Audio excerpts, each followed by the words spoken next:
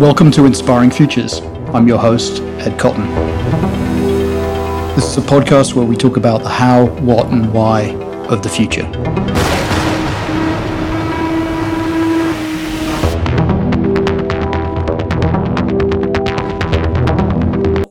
Welcome to the latest episode of Inspiring Futures. I'm delighted that Bonnie Wan is my guest. Bonnie is a partner and the head of strategy. Is that what you're? Head of brand strategy. Head of brand strategy, to be absolutely correct, of Goodby Silverstein and Partners, wonderful agency in San Francisco, and anywhere else? Just San Francisco. San Francisco and a burgeoning office in New York. Burgeoning office in New York. There we are. I knew. Thank you. So thanks for coming on the show. Probably a long time I wanted to get you on the show. I don't know if it was just in my head, and then I decided that I would actually reach out. But we've known each other a while, and both I spent a lot of time in San Francisco. Yes. 2 decades. So Bonnie, take us through a little bit of your background. What got you to where you got to today? Okay. I think that was a very open question because some people want to talk about their formative kindergarten experiences. Well, here's a caveat. It's 3:30 West Coast time, which is smack in the middle of that, wonderful afternoon lull. So I have pumped myself with some caffeine to keep the energy high. But I do so appreciate you having me, Ed. It's just good to be connected after all these years, reconnected. And I want to just say that I was very specific about being partner and head of brand strategy because I have a partner in crime at Goodby Silverstein Partners, who's Christine Chen, and she is also a partner and head of comm strategy. And I know we'll talk a little bit about the planning practice and how we approach strategy and what's integrated and how does that work. But I just want to say up front that I get to share this wonderful leadership experience with her, and she's extraordinary. But my background is, if I were to start before kindergarten, I'm an immigrant from Taiwan that moved to the U.S. when I was about 6 years old. But and that has, I think, in light of the last 2 years, I only mention it because more and more, I think it strikes me how much that has informed me and my journey in the world. Not necessarily my journey to strategy, but perhaps that as well. I don't know. My background is I started maybe. What did you study? Where did you go to school? What did you study? I went to NYU and I studied communications, very broad. But I think, my fascination with human behavior started way, way back, even predated college and university. I think my fascination, my obsession with creativity, and then met my obsession with human behavior, and what makes people tick. So I think those two things predated all of it. And while at NYU, I happened to work at the front desk of the Peninsula Spa, which was at the top of the Peninsula Hotel on Fifth Avenue in New York, because I thought I could meet advertising execs there. And lo and behold, I met some very senior Jane Gundel, who was a very senior leader at Weiss Witten, Carol Stagliano. So Adam Stagliano was the first person, my first Adam, I like to say, because I left Adam Stagliano to work with Adam Morgan at TBWA Chiat Day. And it was pre-TBWA. It was just Chiat Day. And I believe I was Adam Morgan's first hire at Chiat. And that allowed me to come back to the West Coast. And after experiencing and being, I think. Was that where your family was, there on the West Coast? Yeah, I grew up in LA in the South Bay.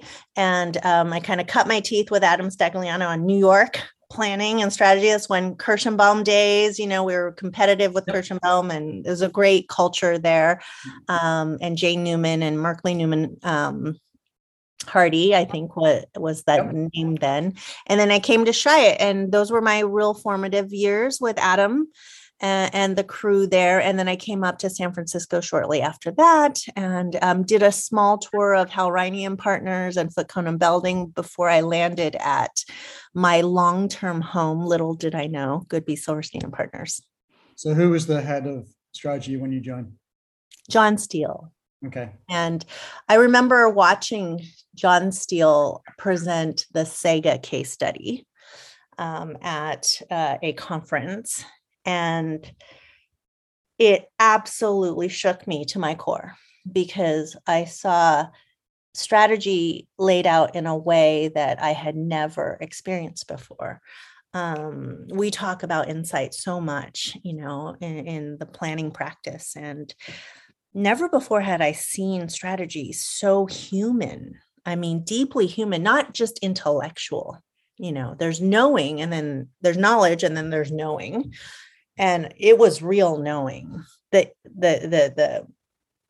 it understood people at a level. And, it was the Polaroid case study, Sega. There were so many cases that I later, and of course, Got Milk, that drew me. There was a myth to the mountain of Goodby Silverstein Partners. And John certainly epitomized all of that.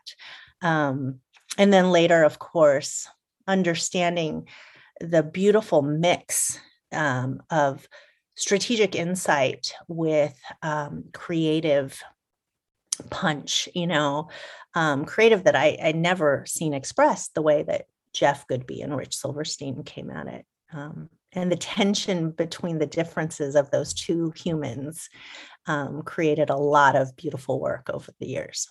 Mm-hmm. So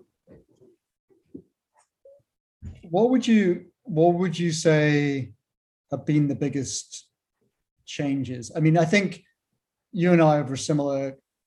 I mean, I'm saying we're of a similar generation. We've been through a similar experience, certainly in US, in my US time. And I think obviously John was iconic. The work that Goodby did, that he did with Goodby, is obviously books have been written about it. But it seems like we're in you and I know we're in a different world right now. And I wonder if, what do you think? What do you think's changed? Obviously that's a question we could have 7 podcasts about, but what are the fundamentals of the change? And I'll just give you some thought starter, or a thought starter. I always thought of John. I mean, I know it's not true, but I always thought of him as sort of, the classic smartest guy in the room. That he is going to crack the code. He knows how to do it, and he's not only is he able to do it, he's brilliant on his feet. Probably the best presenter in the agency. Absolutely. Right. So can sell anything. And so sort of like this idea that, you had these strategy gurus, and we had our generation, when we were learning, we were surrounded by these gurus, whether it was Adam, whether it was Jane, whether it was John. And not to say that those people aren't still gurus, but the sort of cultural backdrop around expertise has changed. It's changed in society, and it's changed in agencies. Absolutely. I think that has implications for heads of strategy, and I thought that would be a good thing to talk about as a start of change. I love that. Yes, I grew up like you in a world of cult of personality. The guru world is certainly that, and I am not that. I always say I'm a guide, not a guru. And I think that is one of the foundational shifts, because while the art of strategy is still the same, we have to make meaning out of mess, lots of messiness. And the world has only become more and more complex. The stakes are higher for our clients. The remit is way wider, than it was when it was just about advertising, and advertising in that really direct and formative way, with the 3 network, 4 network. Wow, that was a big change when we jumped from 3 to 4 networks. But I mean, the world has expanded in way more complex ways. So, the way we like to talk about it now, it's not about being the smartest person in the room. It's impossible, actually. Our approach to strategy is a team because of all the various things we have to understand and unlock in order to get the meaning out of the mess. So it's not about being the smartest person in the room. It's about making the entire room smart. Yeah. And that's fundamentally how it's changed. So so you were, Goodby was the pioneer in thinking about media, strategists, brand strategists partner with media connections planners, communication strategists, I don't know, whatever you call them, right? That was a sort of a pioneering shift you got, right? And that was a while back.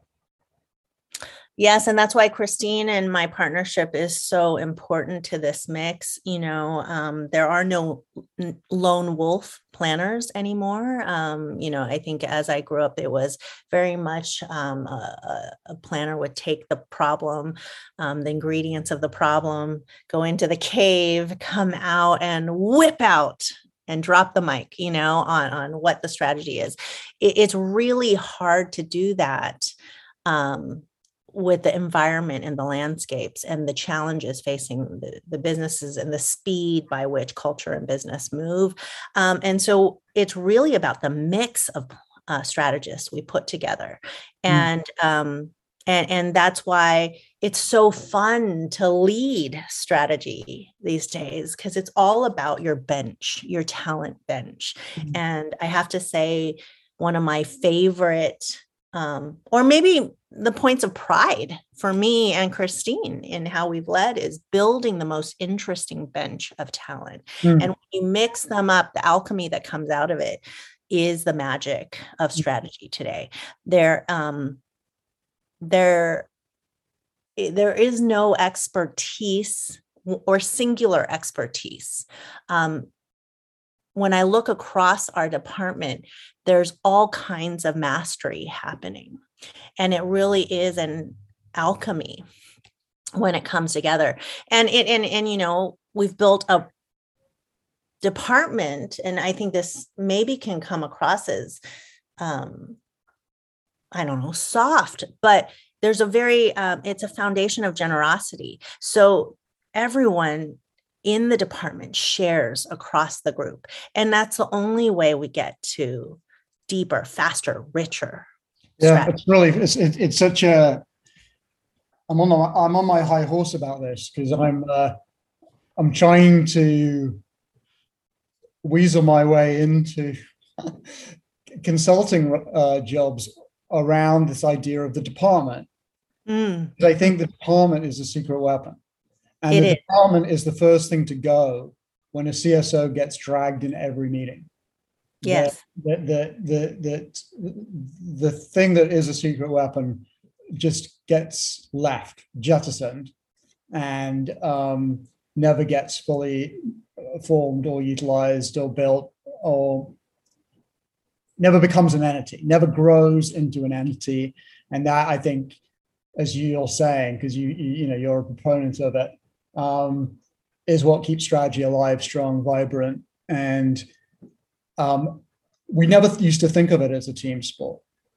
We always used to be jealous of the creative department who had teams. There were two of them who could bounce ideas off each other, and we were sort of bouncing ideas off the wall. Yeah. But why did it have to be like that? It doesn't. It was just the way it tended to work. It's so true. And I still don't know, is it the structure of the business or what, but I remember the days, and you and I started, during the days when we were still fighting to have strategy as part of the conversation. I remember the first APG, conferences I attended, it was about how do we convince agency leaders and clients that they need account planning, and then, and it's so beautiful. And I went through the era of how do we convince them they need comms planning and contextual learning, but you're right. I think we are in the era of the department, and just like we are past the phase of cult of personality and the guru, the reason why that doesn't work is that hero effect, right? It's the heroic leader, but that has capacity to it. If you are building for sustainable growth, you need many, many people who can, come together and add to the IP and push that thinking, because the timelines are shrinking. They're not expanding. Yeah. And we have more to understand and unpack, more complexity to deal with. And we still have to deliver that meaning, the so what, and we have to do it in bigger ways. And I think the excitement for me is that as advertising, I think, is shrinking in terms of its value in a CMO or in an organization or in a brand's remit, strategy has grown. So the ability to do strategy upstream and in a way that affects and drives business transformation, business value, business growth, that's really exciting. And what you get to do when you do that is unlock all sorts of creative opportunities, not just advertising. And I think that's really exciting. Mm-hmm. And the way we've done that at GSMP, at least, is we've created something called Brand Camp, which is really fun when you talk about, why don't strategists have partners? Why do creatives have partners? But Brand Camp is essentially a team of all strategists of different flavors, different masteries coming together in a really concentrated, accelerated run, a sprint, which we didn't get to do when it was all about creative output. So how does that actually work? Without the first thing is trade secrets. Yeah. Well, it's selling strategy in a productized way, and so I'm a client. I want to come work with GoodBee, and you say, let's do a brand camp. It's going to cost you X. It's going to take 2 days. We're going to do a day. And then what? Is it like a workshop? It's a 6-week strategy sprint that's concentrated, rigorous, with the output being what we call an organizing idea.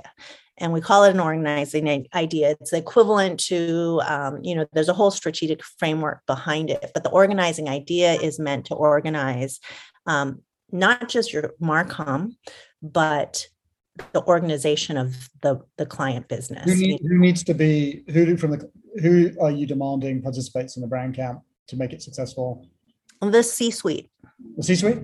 The most senior leadership, yes. And is this something that every type of client gets, or is it a sort of a startup-y benefit startups? No, it originated with startups, many years ago, because we're in the land of Silicon Valley. It made a lot of sense. And we did a hackathon, over a weekend with lots of startups, their founders, different teams assigned to them. And that was the beginning. And then we started doing it for very large clients like Cisco and Sam's Club. And we played with all sorts. And what we realized is early stage startups, it doesn't work with, because they haven't quite solved what it is they are offering, and there are many iterations to that they still have to go through.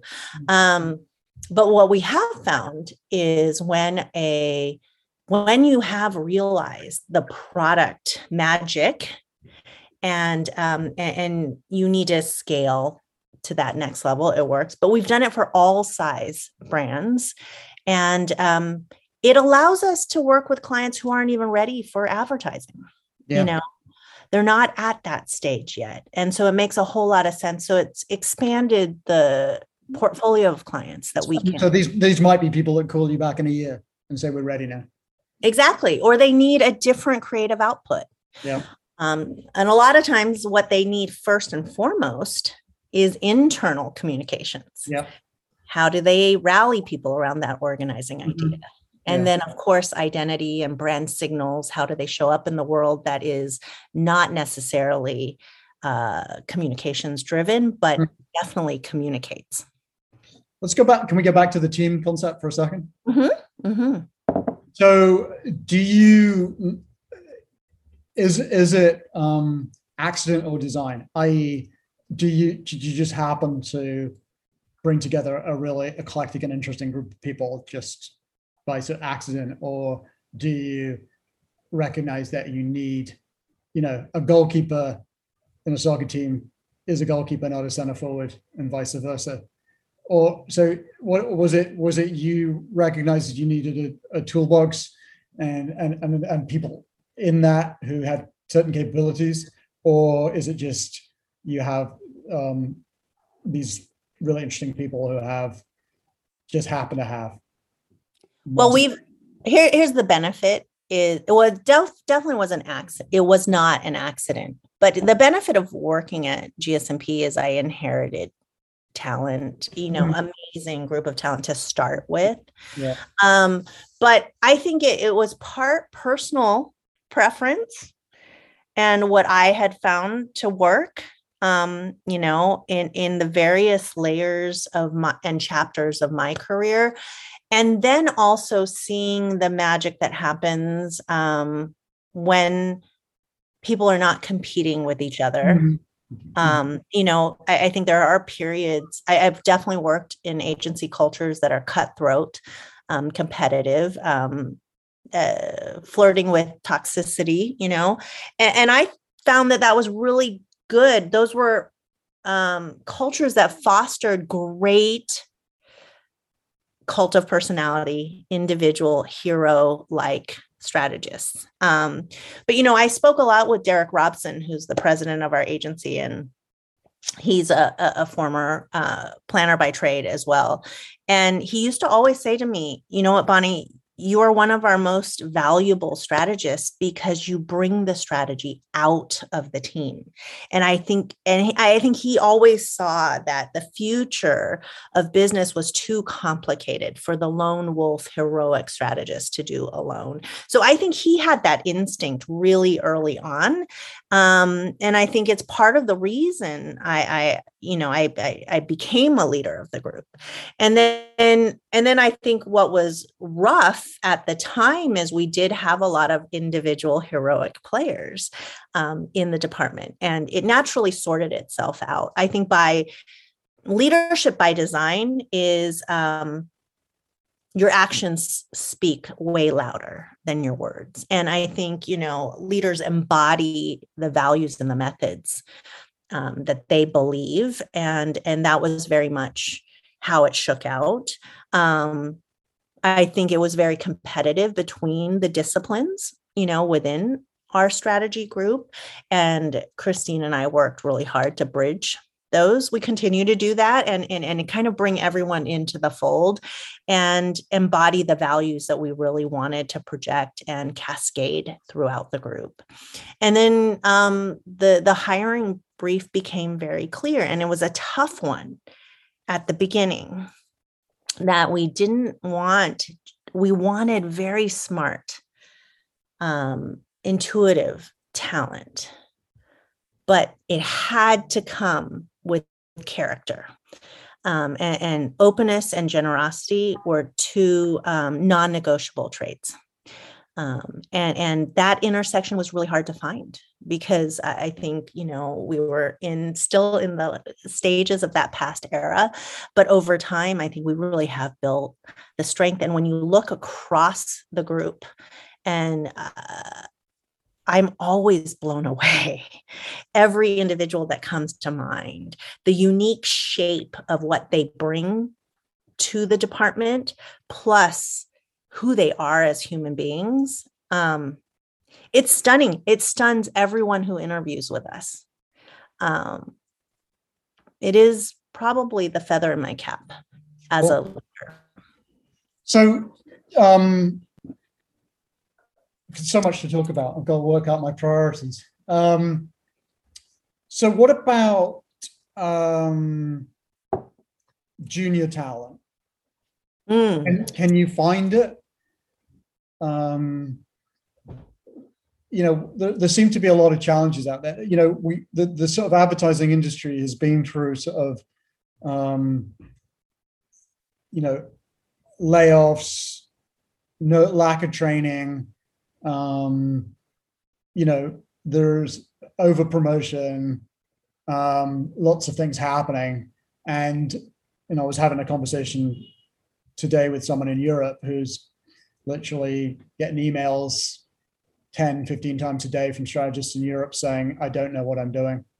And this whole idea of fundamentals, and, sort of trying to hack your way to strategy versus understanding the fundamentals. Yeah, that's a really difficult one. First of all, I will say there's so much junior talent out there, and junior almost undervalues who they are. There is an abundance of rich, incredible talent, and our entry level, mid-level ranks are some of my, most exciting talents that we have, and we invest a lot into them.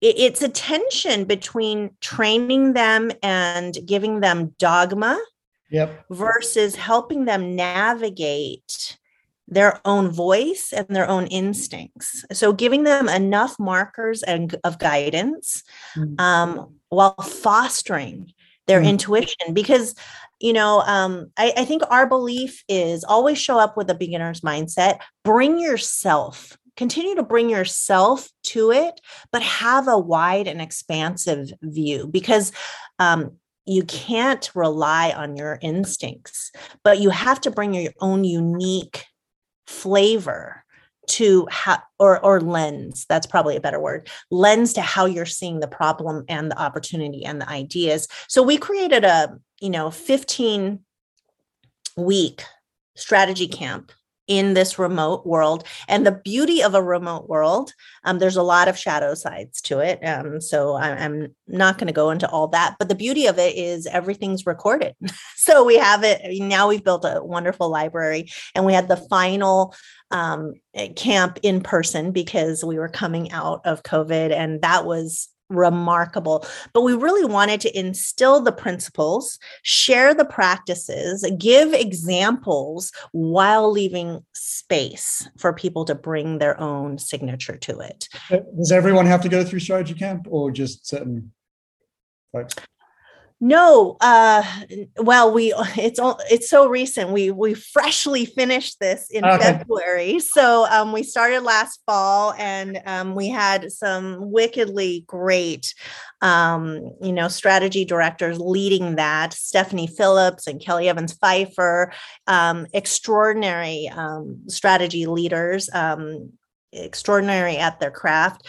But what's great is the library is available for everyone. And I don't want just strategy folks to be listening and reading those decks. I want everyone in the agency to really understand the power of strategy and the art of how we get it. Yeah, that's cool. Just going backwards to go forwards, I guess if you look back at the chronicle of history of Goodby and planning, I think from what I remember, Arnie Jacobson was the first head of strategy, and he was actually a qualitative, and he still is a qualitative researcher. Brilliant. Yes, I remember. And so they kind of bought the BMP model, and then John came from BMP. So the model was based on the going out and doing research. And I don't even know if this is correct, but I seem to kind of, the new business secret was landing on a direction early, going and validating the direction however we could, in terms of this. That's the work of the strategist. It's not, we're going to get to something early, then we're going to validate it, and then we're going to take some ideas out, and we're going to be able to show the client that, we've brought the consumer into this process. But it's in a very smartly thought out way. So now we're in 2022. there are limited research budgets, and there is, as you said, ever more limited time. How do you ensure best practices under constraint? Oh my goodness, that's why the department is so important, Yeah. right? The generosity of the department, the exchange, because you have strategists across a varied mix of challenges and problems, industries and categories. And when you can surface and share across the board, that is one way to get Exactly. across it. Research is always going to be fundamental and core to our insights, but it's less. I think this is nothing new. Every agency has broken this, but it's less of a baton pass, and we're always learning. How do you get into an always learning, always on kind of ear to the ground? But the challenge is in a world where diversity and recognizing, we can't be speaking to one cultural audience. That makes it even more challenging. Making sure that the audience research that we're doing, which audience matters, and are we getting a wider perspective? That is challenging the speed of it. So I think what we try to do is design fast, have a constant pulse. So we have an omnibus that we're always feeding questions. And every account, every project, every strategist gets access to that. At the same time, designing scrappy ways of uncovering, being experimental with research, and continuing the research and understanding and digging even after the ideas are generated, because you're not done. You're never finished. You have to keep going out there and have that ear to the ground. So I don't know that we have the perfect way. It's deeply messy, but we have to try all the ways. Yeah, the other thing that I was the other advantage of, well, I mean, I think you've touched upon, and obviously you've got people's past. I mean, consultancies are brilliant at this, right? They log, they know where you came from, they know every project, they know you're a banking expert, and they bring you into the team. So, but we're really not very good at that in advertising. We haven't really tapped into people's past. I mean, we sometimes do, but generally it sort of gets forgotten, and maybe it becomes outdated quite quickly. But there's definitely an opportunity there when people are new.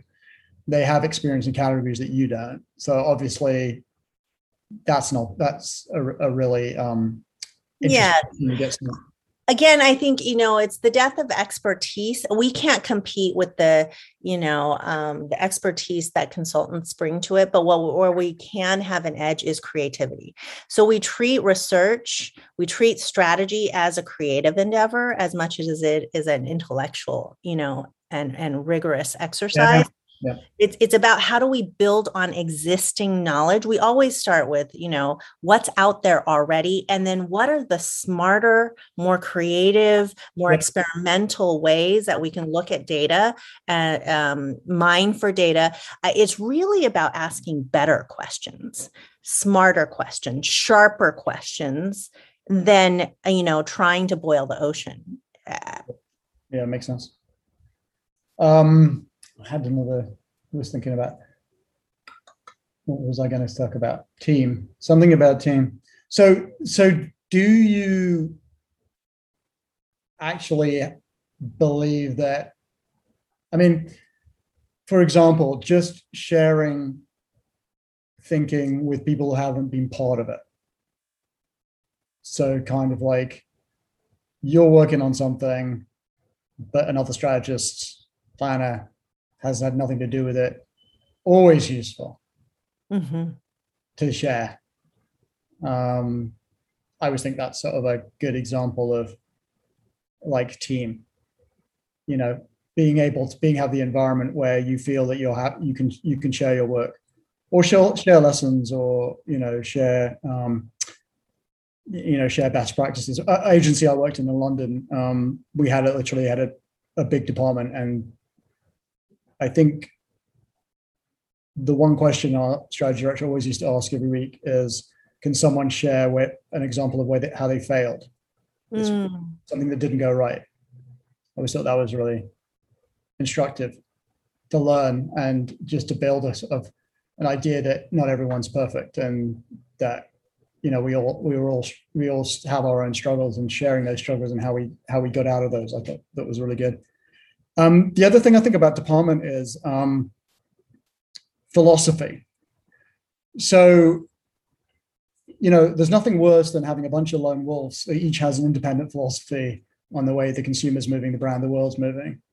Everyone's reinventing the wheel all the time versus a sort of a generalized consensus of what's happening in the world and why we do what we do. I always think that's a misfire a lot of agencies never get to. They're so obsessed with sharing their work, they don't put a context around that work, because the work exists. The work is created for a reason, and it's based on a sort of set of principles. Maybe some of those are quite simplistic, but I think they can get quite sophisticated if you want to. And I think a strategy department could be really good at codifying that, so you're not reinventing the wheel, and so you actually have something to draw upon. That's such a great point. And, we suffer from it too, is you burn so much energy. We love the idea of approaching everything from a beginner's mindset. Yeah. You're scrubbing the slate Energy. clean and you're coming in fresh and there is that energy and optimism, but you burn a lot of energy, rebuilding the process, not knowing where it is. Our BrandCamp team is so phenomenal because they have broken with that and they have really codified the process. And when you codify the process, it allows inexperienced strategists with really great instincts to come in, because the process holds them accountable, holds them safe, guides them through how to think, so there is great value. We've learned that, by codifying that 6-week sprint and allowing a lot of strategists to come in together and play with each other in the same sandbox. So I absolutely agree. You have to design for that kind of energy. Otherwise, you leave people adrift. And we are also guilty of that. So that, it's always a work in progress, and all the steps of getting better and building the team so that it can operate. But people do devalue, I think, the importance of the experience. And our BrandCamp team always says that, we have to understand the magic of the results are, comes from the experience itself. So if you're going to come at it traditionally, you will get the same, output. But if you change the dynamics and the approach of it without getting into the specific details of how they work, you really change the outputs. And I think that's what we're all running so fast at: delivering the pitch, winning the business, satisfying that next big client presentation, that we're not designing the experience or being thoughtful about how we design for team. Yeah, that was very interesting. Should we talk about your book? Sure. What would you like to know? Everything. Why you wrote a book, what the book is about. I never intended to write a book. So that is probably one of the biggest, most rewarding, unimaginable rewarding experiences that I could have imagined. I've always been fascinated by human behavior, what makes people tick. And I think that's why I became a planner in the first place. And then early on, I saw the value of, oh my gosh, there's some really human applications to the tools that we use in as strategists. And then in 2010, I reflexively got to put those tools to use. I was really in a dark chapter of my personal life and in my marriage, and in probably the lowest moment of despair, I really didn't know where to turn. It was either, okay, this thing is going to fall apart, or boom, light bulb. Why don't I brief it?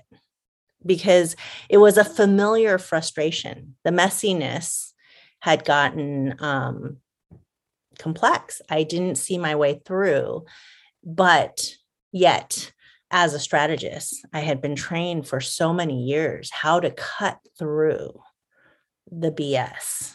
And I think that's what I did. I wrote a brief for my life. And it really opened up a new way of seeing my marriage, most fundamentally. And it got my husband and I aligned, as briefs do. It's really cliched, but crazy.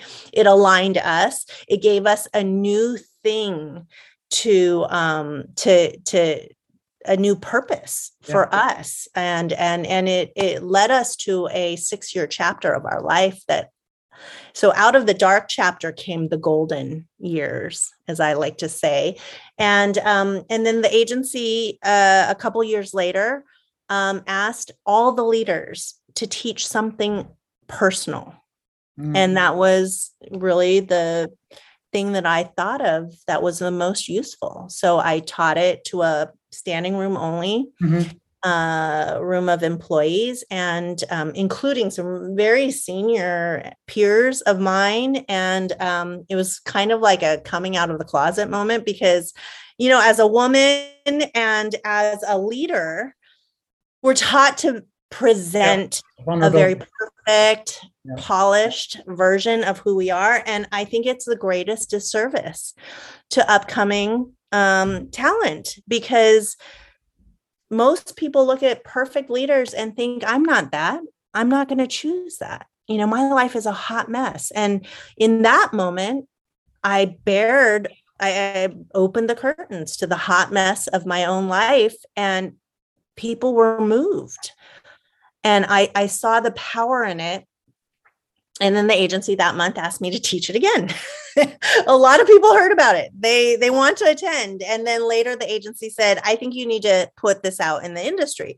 And so it kind of grew from there, and Coca-Cola called, and Accenture and Bain. And so it just kind of had a life of its own, which I think ideas tend to do that. Good ideas tend to have lives of their own. And I never really watered it. I just said yes every time an invitation came. And that's how the book happened. I gave a talk at a wonderful kind of a place in Oakland, and there was a literary agent who is now one of my favorite people in the world. She couldn't attend, but she asked to have a meeting. And my beautiful friend, Marielle, arranged a breakfast for us. We met, and at the end of the breakfast, my now agent said, okay, are you ready to write the book about it? And I thought, what?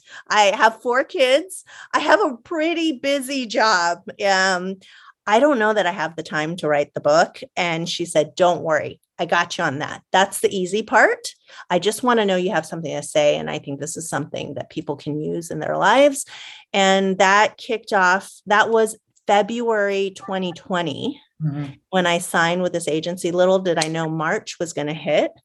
And then it would open up all of my Fridays, Saturdays, and Sundays to architect a book proposal. And that's what happened. So they went around the publishers who they bid it out, or how did it work? Well, it took a year to architect the proposal. I don't know. I didn't know anything about the publishing industry because I had never dreamed of writing a book. But a proposal is pretty damn deep. I thought, paper napkin sketch, 1-page brief about the book. No, this is a heavy, well-architected. You basically architect the entire book, and you write full chapters. So that really took a year, because in between parenting and all the things that really matter to me, and leading through a pandemic, and through social injustice and all the things that were happening, the world was kind of blowing up. So it took a year to architect it. I delivered the manuscript to my agent on a Sunday. On Monday, she made 20 calls. On Tuesday, she made 6 more and called me and said, Simon & Schuster has asked for a preview, which is an indication that they might want to preempt, meaning buy the book take it off the table before any other publishers get it. And on Thursday we had a deal. So amazing. Yeah. A So big now, surprise. so now what's happening? You have a good So now it's been a year from that. That was April 2021. And I just delivered the full manuscript, but we have, rounds of rewrites. So it's taken another year to actually write the book. It's nowhere near where I think I want it to be, but I'm excited to have enough of it. Yeah. That, I say to my husband, this sounds a little morbid, but if I die tomorrow, I have captured enough for our 4 children to know what I really believe about living a good life. That's brilliant. Amazing. That's so good. That's really, so that's enough.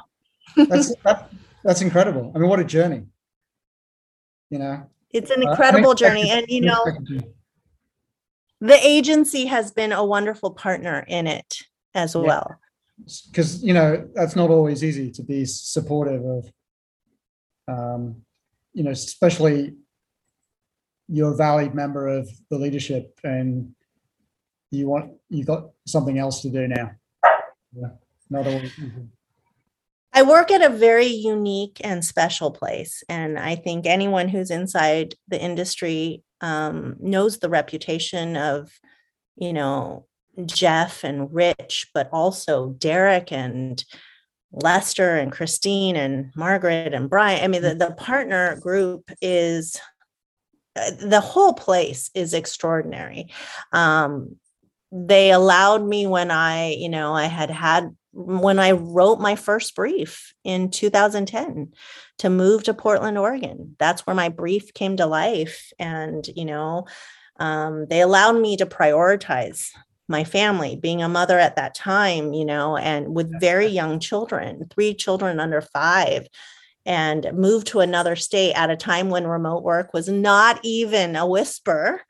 And they let me commute down and have a 4-day week. They've been incredibly human. And then they brought me back and made me a partner when now I had 4 kids. I went from 3 to 4 kids, and then brought me back, made me a partner and the head of brand strategy. It has just been a fantastic, phenomenal journey with people I trust, admire, and I'm lucky to call my friends. Yeah, it's amazing. Amazing stuff. So final question.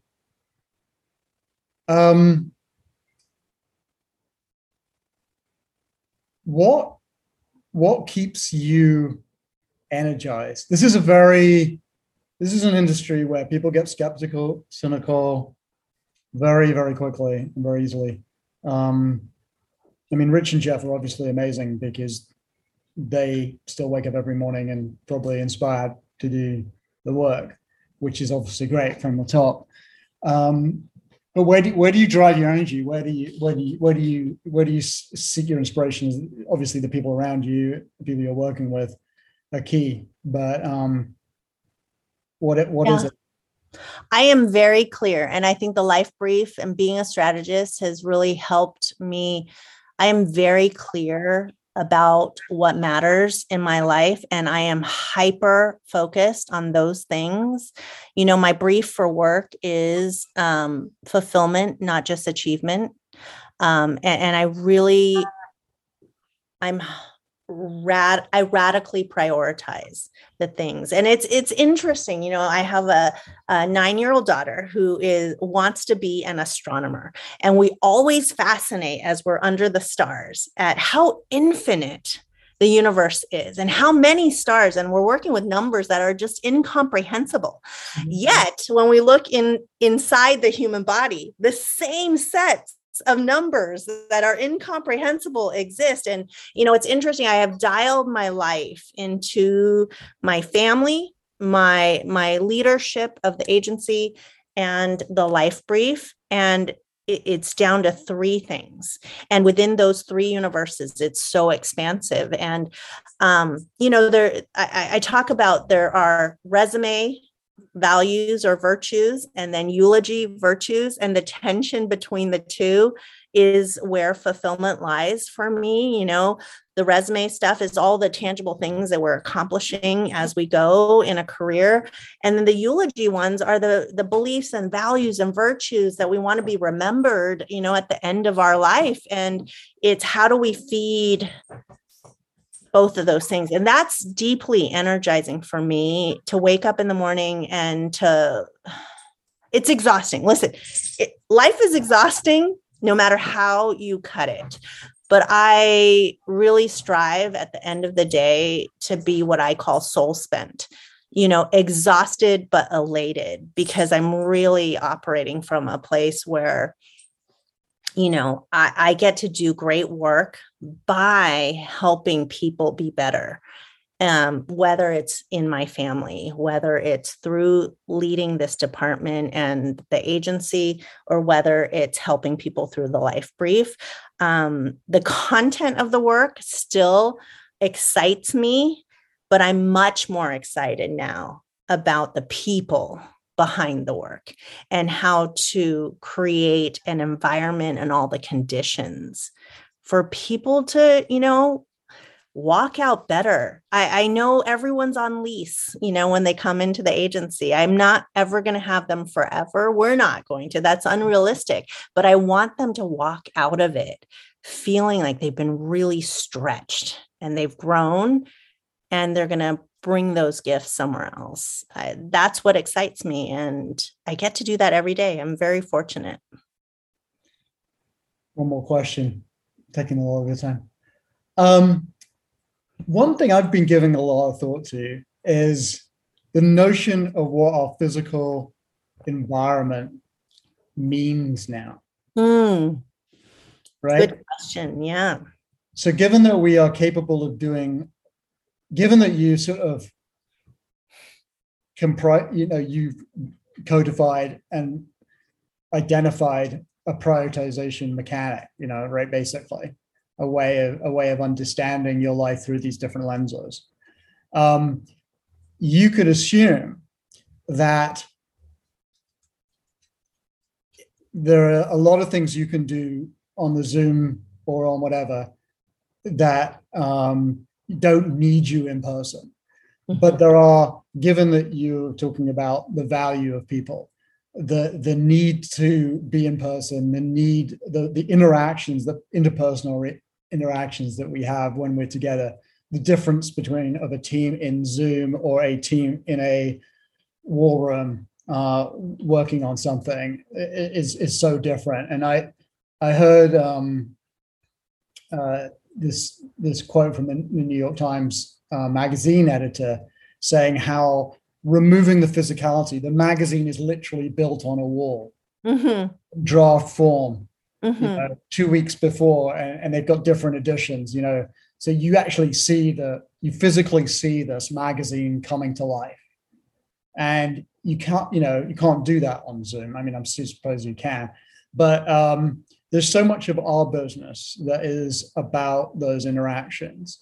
And it seemed to me, even when last time I stepped into, an agency or remember agencies, they seem ill-equipped to be like, it's a bunch of people listening to headphones, working on a computer. But if you think about what's going to make you want to go to the office, what's going to make a client want to come visit with you, I always think this is just sort of a really interesting thought. I mean, I a couple of years ago, I did this work on conditions for creativity, and it made me really, really think about, like, are we creating? I mean, the way I thought about it is there's not a serious sports team in the world that doesn't know the deep diagnostics of every athlete they have in their roster, right? But when an art director leaves, we go, oh, there's Fred over there. Let's put Fred with Bill. We don't really know. And the whole creativity thing is like this giant black box that no one wants to tell you what really goes on. And there's no sort of psychology. Just don't tell us what we need to do. It just happens. But we know that there's so much, like, neuroscience is advanced to the point where we actually know the best ways people come up with ideas. We know so much about how to inspire and how to create those conditions. So I thought, well, now has got to be the time where we're going to rethink what the agency's like, and make it a place where actually creativity thrives. We understand there's an advantage of a hybrid workplace, but when we come to the office, it's going to be really fun. It's going to be super collaborative. It's going to be super creative. And we're going to value our time there. Yeah, we haven't figured anything out, but it's so exciting to me. I think for two reasons. You talked about what is creativity to begin with, right? Yeah. Creativity is exciting because it's constantly experimenting with the mashup of different ingredients and elements. Change is creativity because there's a surprise in what you're going to get, when you bring different elements together in different ways. So that to me is what creativity is all about, and creation.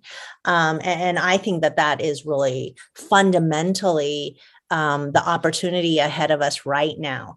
And we're in a world that we've eliminated the idea of binaries, right? This or that thinking, all or nothing, black or white. This is an exciting time. We're looking at that in terms of sexuality, in terms of monogamy, in terms of career and scaffolding and side hustles, and it's such a explosive time. We must be able to figure this out in more interesting ways than Zoom or not to Zoom, all in the office or out of the office. This is a wonderful way to mix up, and I know at the company level, there's a lot to think through. We think about, this is the topic we talk about most at the partner level. But I do think it's really exciting. And when it comes to our flavor of creativity at GSMP, I know what the fundamental building blocks are. It's the trust that is born from connection. When people trust each other, they feel safe enough to throw out their wildest ideas. Yeah. But when they don't feel safe, they feel that they're going to be judged or outed or, excluded. That's when things get really safe. Now, how do we foster psychological safety? Psychological safety. Psychological safety. And I think it's done by connection. And I tell you, connection is better when you are not just neck up. There is way deeper connection and trust built. But does that mean 5 days in the office, 9 to 5? No. Can you have moments of social interaction, that fuel the currency of connection that then builds that trust, and that's taken back out into when we work together remotely and we are just neck up, collaborators, right? Like a refueling and a re-energization from doing something really interesting together that then sustains you until the next moment. Yeah, exactly. And I think we're just only beginning to play with what that means. But I think it's naive to think that we must walk the wall with the deck, still. And then that's the only way to build that collaborative energy. I think we just, the opportunity here is to create alternate ways of fostering connection, trust, and therefore the creativity that comes out of collaboration. We will always be a collaborative business, and we need change. I find if I sit in this chair that I never sat in pre-pandemic, but now has my butt imprint in it, right? My brain dies. It dies a little every day. But when I change up and go into the office and have the spontaneous, collisions of surprise, I'm not seeing the same 20 people in my Zoom every day. And it's like, my God, it's suddenly something else unlocks. There's an aliveness to that energy that I carry back into my bedroom in this chair. Yeah, very cool. Well, thanks so much again. It was a great conversation. Oh, Ed, I'm so grateful for this time with you. Thank you so much for having me.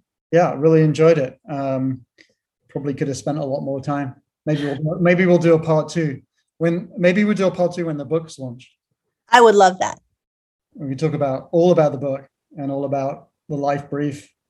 And I could be part of your promotional tour. That would be an immense honor and pleasure. Great.